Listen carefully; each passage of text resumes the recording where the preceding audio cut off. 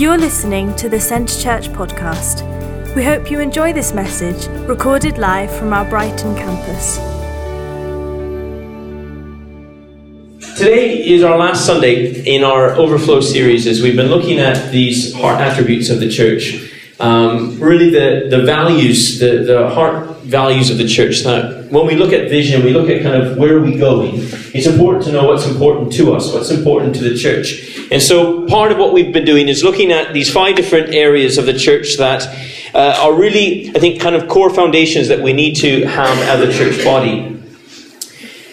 I'm going to pray, and just that God would focus our hearts and our minds to His will at this time as we continue onwards. Lord, I thank you that you've got something for us today. And Lord, even as we share and we look at what's been shared in the past weeks even, I pray that God, something would awaken in our spirits, Lord, something would come alive in us, that we would know what it is your Spirit is saying to us this morning. We thank you for it. In your name, amen.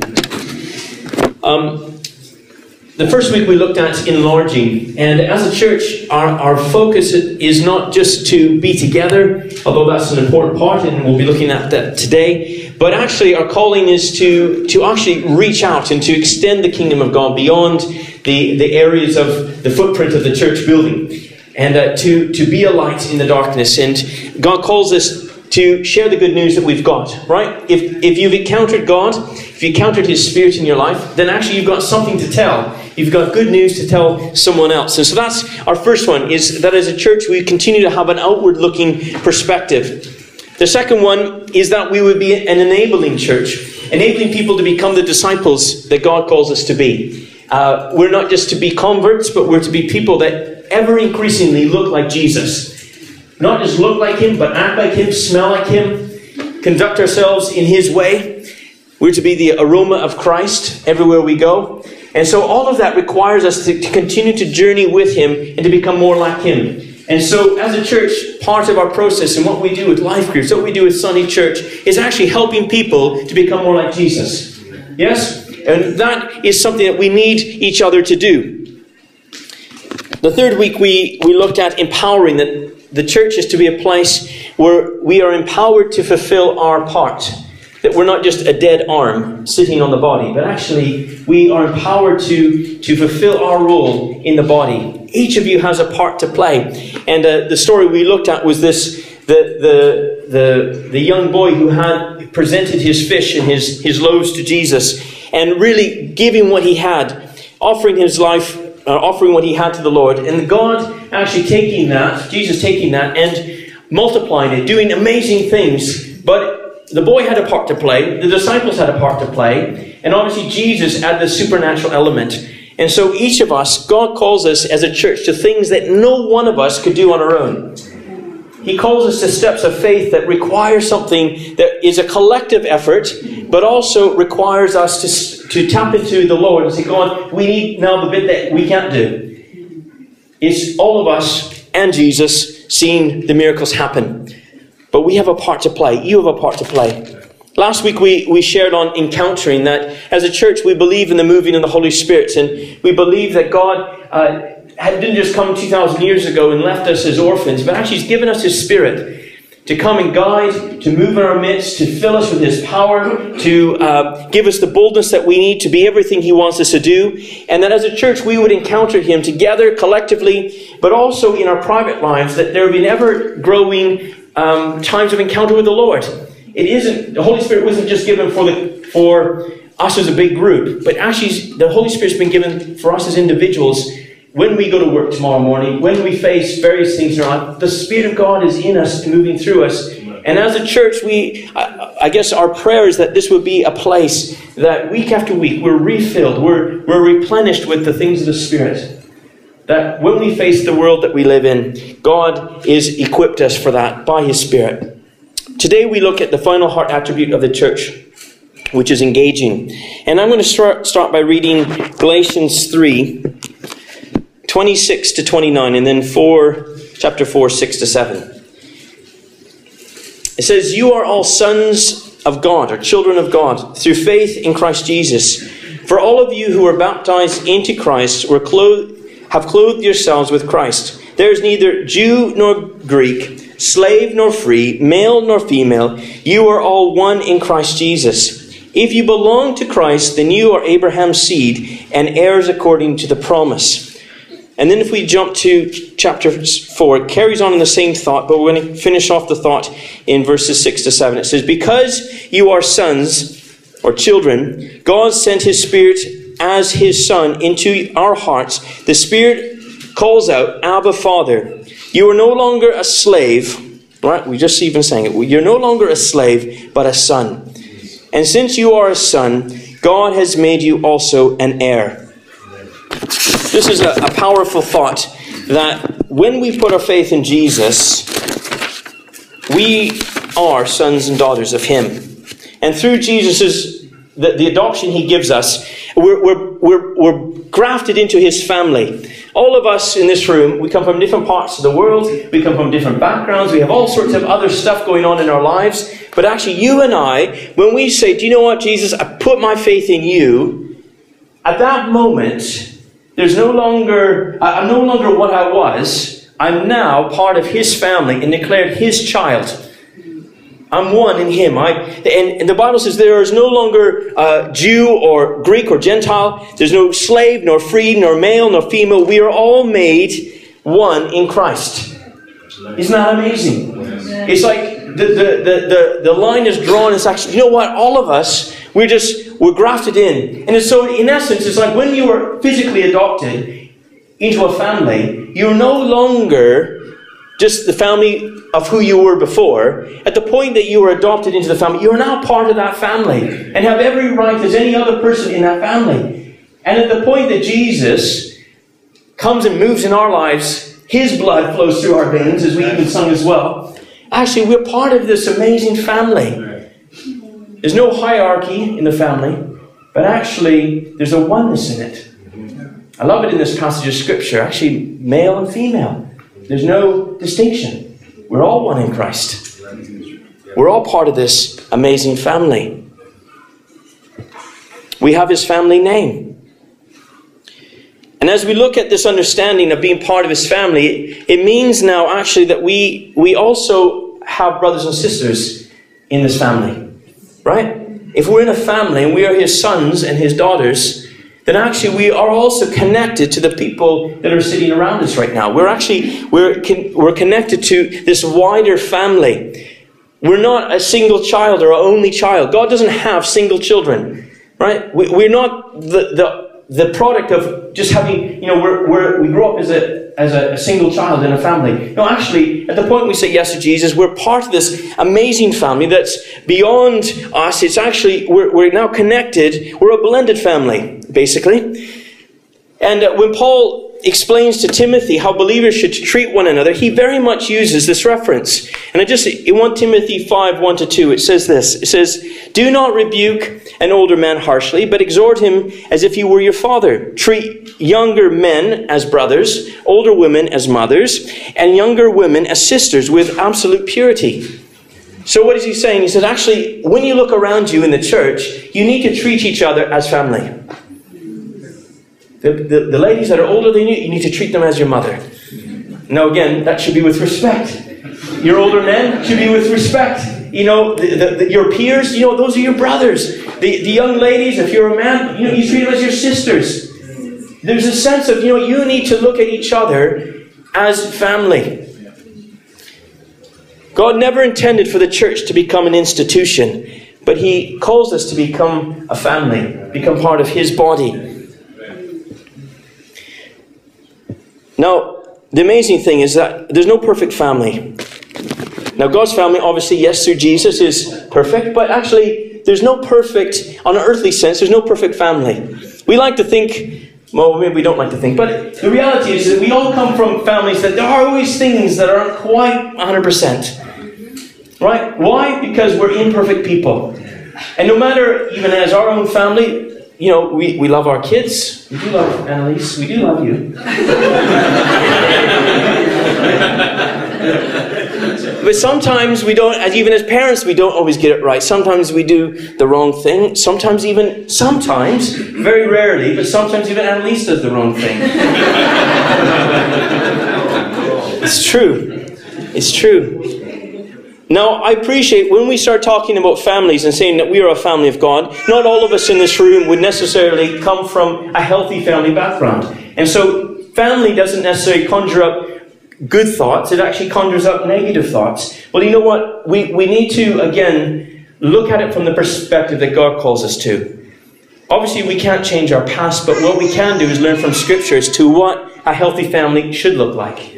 Right? And today we're going to look at, both myself, Julian, and Chris, we're going to aim to share some elements of healthy families. And as we look at this church, and as we look at a body, you know, we need to be a healthy unit. But there's things that need to be in place for us, for that to happen. Healthy families, even in the physical realm, don't just happen to be healthy families that are loving and vibrant. There's things that they work on over time that create that sense of love and connection to one another. And so Julian's going to start us off with the very first area. Let's welcome Julian. Well, that was a long intro, so we'll be here till about 1 today, so just sit back, relax. Tyler told us that we could each spend 20 minutes. So, just kidding. All right, so clearly Tyler articulated beautifully, right? This whole idea of spiritual family adopted into God's family, that we are brothers and sisters in Christ. And yet, the reality is, I think, what we hope to come very naturally doesn't always come naturally. So, for example, I'm finding that more and more, like in my own family, that we have to be strategic and purposeful about spending time together, right? So when the kids were younger, because in many ways they had to be with us, we would naturally spend time together, right? However, that's changing. I have a 10-year-old and I have a 13-year-old. And so that reality of just naturally being together because they have to be with us is changing. And so it seems like pick on daughter day. So Tyler has picked on Annalise. I'm going to pick on Eden. And so in the last little while, most of our conversations with Eden have been basically her saying, can I do this? Can I do that? And can I do the other thing? Right? That's kind of where our conversations are. And then it's Kyle and I making a decision. And so even 3 nights ago, I pick her up from a friend's house.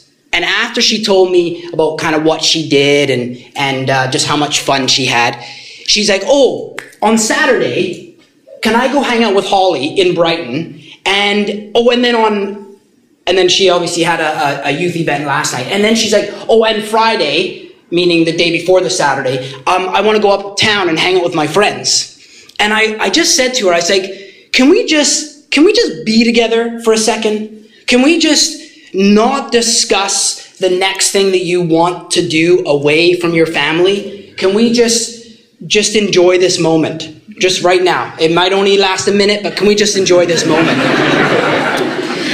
And so I recognize, right, that this is a part of Eden becoming her own person. I recognize that she's a teenager and she wants to be her friends, and her friends are her world. I recognize that. I recognize that she is seeing how far she can push the boundaries. I see that as well. And so I recognize this is just a part of her kind of growing up. But as parents, if we don't set sort of restrictions, right? Or maybe a better way of saying this is if we don't establish in our family the importance of spending quality time together, right? Very quickly, other stuff becomes priority, right? And in Hebrews 10:25, it says, let us not give up meeting together as some are in the habit of doing, but let us encourage one another. And then it carries on. See, other stuff that we get up to on a weekly basis, right, may be good, it may be necessary, it's even important, right? But if it keeps us from regularly connecting with your family, things begin to break down, right? In the same way, if we're not regularly connecting with our spiritual family, we miss what God implemented for our benefit. See, let us not give up on meeting together was not God thinking, I want to make your lives more hectic. I just want to fill your schedules up with church stuff. It wasn't that at all. It was him making this proactive move, so to speak, and saying, I value community. It's important to be a part of community, and therefore I want you to be living this. It was this proactive move. It wasn't this sense of, I just want to make your lives busy. He designed us to engage with one another. Whether you like it or not, he engaged us to come together. Sometimes in families, there's things that I have to do that I don't want to do. But I do it because I'm family. And I think in the same way in the church, sometimes, like the last thing I wanted to do was help Mark this week. I mean, that guy, I'll just stop there. But, no, we love you, Mark, and we thank you for all your efforts. Next Sunday, you guys are in for a treat. It looks amazing. But there's things sometimes that we don't want to do, and there's other things that we do want to do. And I think what's important is that we just go, yeah, I'm going to do this even though I'm not too keen on that. But because we're family, I'm going to get involved in this. And so in the early church, in Acts 2, it says every day they continued to meet together, right? It was to break bread. It was to praise God. There was other things going on. But I think even from this scripture in Hebrews, it says they encouraged one another. And I'm certain that was happening when the early church was hanging out together. They were encouraging one another. And this word encourage, I've heard said, is to give courage. When you're encouraging somebody, you are giving them courage to live how God has called them to live. And so as we need to get this, I know I need it. Like, I really need it. Actually, Kyle is really good at encouraging me because I'm very easy at discouraging myself.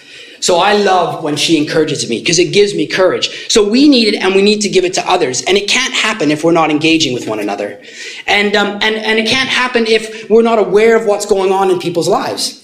If I don't know what's going on in Graham's life, sometimes I'd love to receive an abundance of prophetic words for Graham, but if I'm not flowing in that anointing or in that sort of realm, it's just really easy if he would just let me know what's going on so I can give him courage, right? So, I recognize that today it's probably not going to happen where we're going to be getting together every day. I mean, let's just be honest. It isn't going to happen, right? But I can encourage you to make coming together a regular priority. And really, at the end of the day, that's what it is. It's about going, this is a priority. And I'm getting an amen in the back, and I just appreciate that. Thank you.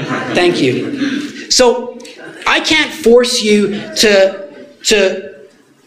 I can't force you to, like I did with Eden on Thursday night or whatever night it was, to watch a movie with me.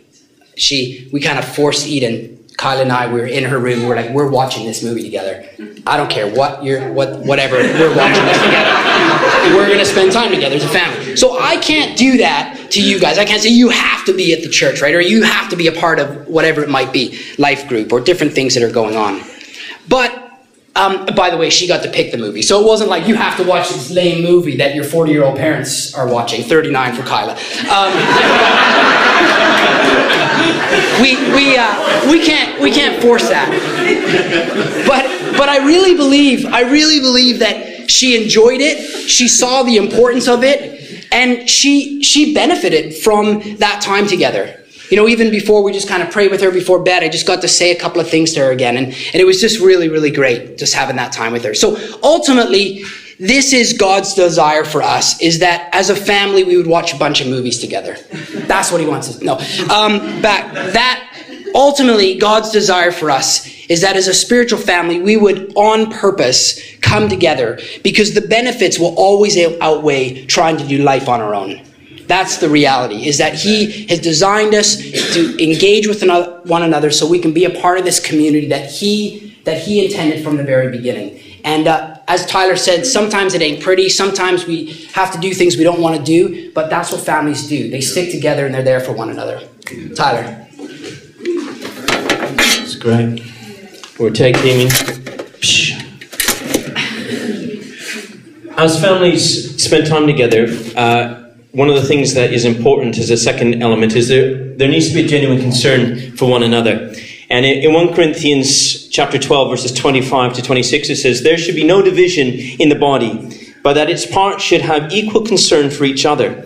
If one part suffers, every part suffers with it. If one part is honored, every part rejoices with it."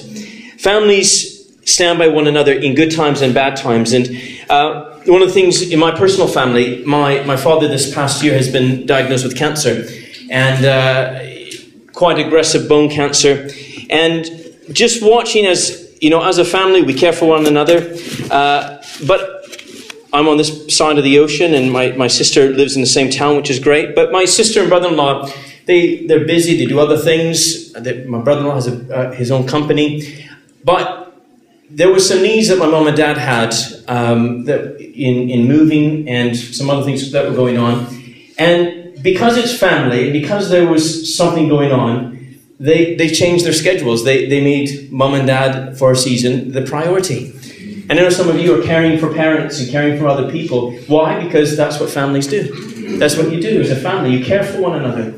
And again, I think when it comes to this body, God doesn't call us to live as orphans, but He calls us to live as adopted children, that actually as children we have a genuine concern for one another. What is going on in your life? Do you know, because I'm connected to you, I need to be responsible for that. I need to care for that. The church, we all have a part to play in displaying this genuine concern. But we also have a part to play in being vulnerable to one another. And so again, you can be part of church, but if no one ever knows what's going on below the surface, how can we help you? How can we share what's going on?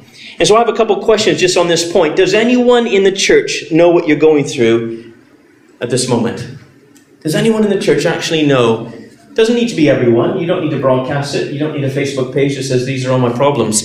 But what you do, it is important that there are people in the church that are tracking with you and understand what's going on, and you're able to be vulnerable with them. No, I understand that takes courage for us to be open. But in order for a relationship to go any deeper than surface chit-chat, there has to come vulnerability and trust for one another. Again, as a family, when I'm on the phone with mom and dad and they're just telling me how they're doing and I'm telling them how I'm doing, we're completely honest and open with what's going on because we're family and we talk. And again, I think as a body, we need to talk. So the second question, though, do you know what others in the church are going through? Even if it's just a couple people. Are there anyone in the church that you think, actually, I know what these people are, I know some things are happening in their lives because they've told me. If your answer is no to either of those questions, then can I encourage you to get engaged?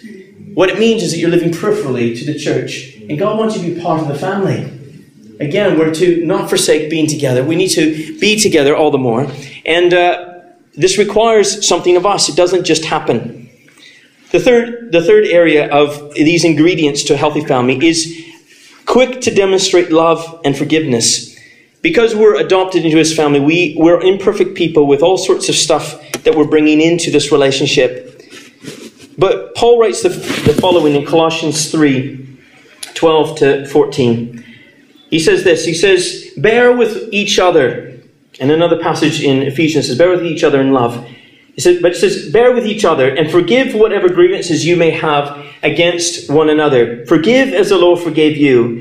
And over all these virtues, put on love, which binds them all together in perfect unity."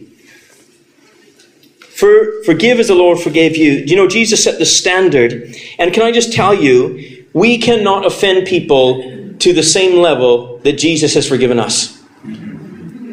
Nothing can go on in church to that level that we can't forgive other people. Jesus died for you while you were still an enemy of His. People leave churches for all sorts of silly reasons. People get hurt, things happen, people get offended. Can I just tell you what? Jesus sets the benchmark saying, you need to forgive because I forgave you and this is the standard. I guarantee you, no one has hurt you that much. No one has hurt you that much. But it's a challenge for us to forgive. Forgiving is giving up our rights and saying, you know what?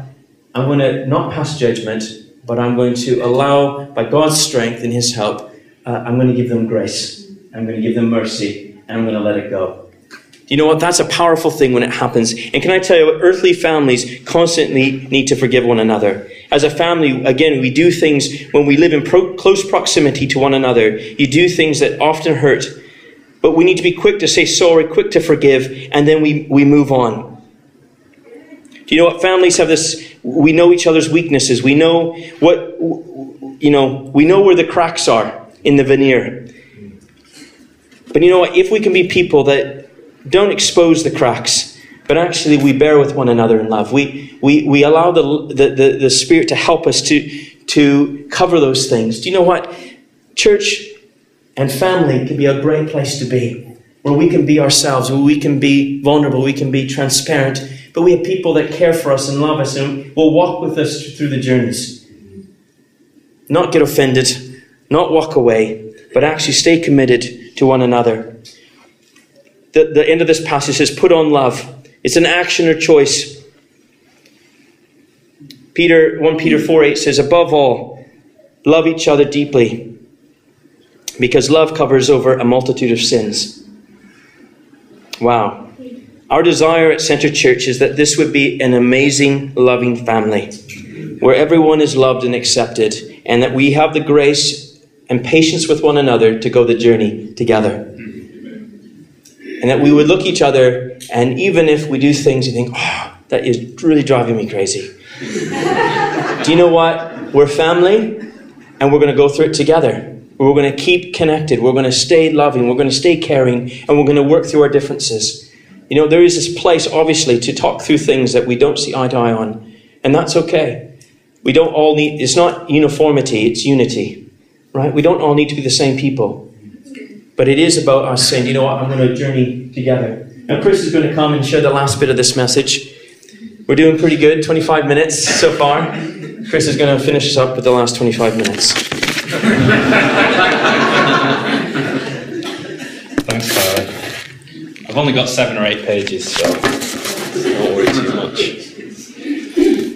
No, the problem is I've not got any children to use as analogies, so it's going to be really boring. No, I've got the privilege to lead us in a time of communion, and we kind of wanted to put this last point together in sharing communion with each other. So we're going to do that, and it's going to be a little bit different, but hopefully I'll be able to explain it, and hopefully no one will trip up over each other or anything like that. So it should all be okay. So I want to talk briefly about this phrase, discerning the body. And you probably recognise it from the communion passage in 1 Corinthians 11. And I'm going to read just a little bit of that passage. So it's 1 Corinthians 11, verses 23, and I'll be going up to 34. Just need to get my Bible organised and everything in place.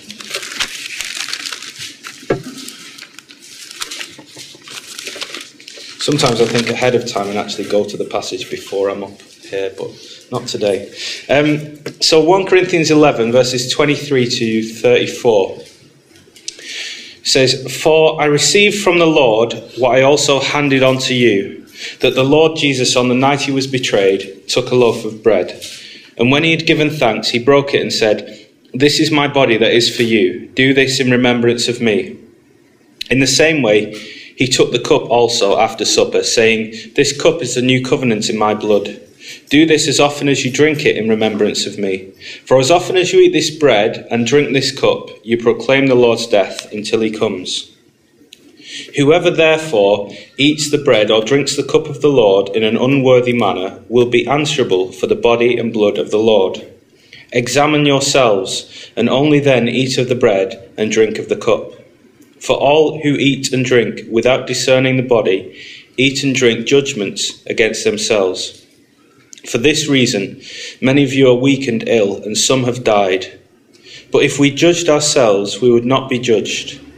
But when we are judged by the Lord, we are disciplined, so that we may not be condemned along with the world. So then, my brothers and sisters, when you come together to eat, wait for one another. If you're hungry, eat at home, so that when you come together, it will not be for your condemnation. About the other things, I will give instructions when I come. So some pretty serious warnings in that passage. Lots of stuff about judgment and all this sort of stuff. And that's associated with communion. That's associated with the shared meal that we have together as a church. And there's some abuse of this meal going on in the Corinthian church, and this is why Paul had to kind of correct them in this. See, in Corinth, the church members were gathering together to eat a meal, sit around a table and share with one another. And the problem was that some of them were overeating, some of them were indulging at the meal, whilst the others who arrived later had nothing to eat. In fact, there was actually significant poverty for some members of the community in Corinth. And there was a famine at the time in Corinth. And so Paul's response to this crisis was to say, you need to do what Jesus did. Or let's look at what Jesus did. In other words, in light of Jesus' self-sacrifice, we're called to look out for one another. There's this phrase in verse 29 that says, whoever eats and drinks without discerning the body eats and drinks judgment on themselves. And now, I don't know about you. I don't know if you've read that before or what you've thought about it when you've looked at it. I used to think of it as whoever eats and drinks without taking stock of what Jesus has done for me. Or maybe you've had it told to you as like you need to respect God or this is a solemn occasion that you need to be kind of all introspective and quiet and prayerful and all that kind of stuff. But in reality, there's actually something different that's going on. You see, discerning the body is about community. In chapter 10, if you just look, you're probably on the same page. In chapter 10, verse 17, it says, because there's one bread, we who are many are one body because we all share in one bread. And in chapter 12 that Tyler referenced before, verses 12 to 26, Paul tells us about the interdependence of the church community in terms of a body. All different members all have different functions, but each member is important. He says, if one member suffers, all suffer together with it.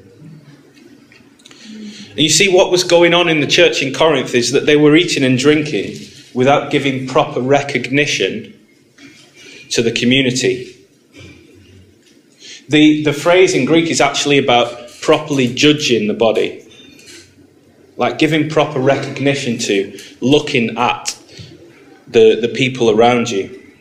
Some were overeating, some were getting drunk. I always wondered how they would get drunk on those little bits of wine, but apparently that's not how they took it back in the day. So I was always a bit confused with that one. Whilst the poor members of the community were not actually receiving any food. They were getting there and it was all gone. It was all eaten. And a situation in a time of intense poverty and famine, which was actually leading to weakness and sickness and even death of the poorer members in the community, as we read in verse 30. You see, what we've tended to do is take this warning that's meant to be for a whole community and make it a personal one. I think we're really good at that. Something that's meant to be for everyone, we read it in the scriptures and we just make it about ourselves. But actually, this is meant to be a warning for a community. We might think, if I don't take communion with the right attitude, then God's going to punish me. Or we might carry that around with us. When in fact, what's being said is, because the church isn't caring for its members, each one caring and looking after the other, we're dealing a blow to the community. It's resulting in weakness and sickness and death. See, if one member suffers, all suffer together. I think we should see communion as a symbolic act, but we don't see it as simply symbolic of our own relationship with God. It's not just a vertical thing. There's a horizontal element to it too. In fact, it's symbolic of how we should treat each other. That's why Paul references what Jesus did. He said, look at what Jesus did. Look at his sacrifice for the whole of the world. And you can't sacrifice a little bit of your food for the other people in your community. It's a serious point. It's a serious warning that he gives there. See, we're called to love one another with an increased otherness. That's what I like to think of it as. We're called to prefer one another. We're called to be in an existence that looks more like Christ in every moment, in every opportunity. Tyler said that smells more like Christ, but they didn't have showers in those days, so I'm really not sure about that one. See, I don't think Paul was talking about communion as our own personal moment with God. There's an element of it. There's an element of that. And that can be fine. That can be fine at certain times. But today we're going to do it a bit differently. We're within a church service where we're all gathered together from two different campuses. We're one church in two locations, but today just in one location. And it's an opportunity that we can say there's a place at the table for everyone. That's a phrase that we like to say here in Brighton. If you were to look in the other room, we've got it up there on the wall. There's a place at the table for everyone. We've got an opportunity to say that. We've got an opportunity to welcome each other to the table and prefer one another and show it in the act of communion today. In other words, what we're called to do is properly recognise that we're amongst family. We're all children of God, and we ought to care for each other like a family and put aside our own selfishness, our own desires, our own things that we want to do, and care for the family, care for the community. And in the act of taking communion, what we're doing is we're participating in that story. We're participating in family. We're participating in community with each other. That we're no longer out for ourselves, but we're part of a community that is in Christ Jesus, and that's what we're saying when we take communion. So we're gonna spend some time in communion with each other. Thank you for listening to this week's podcast at Centre Church, one church passionately loving God and people in Burgess Hill and Brighton.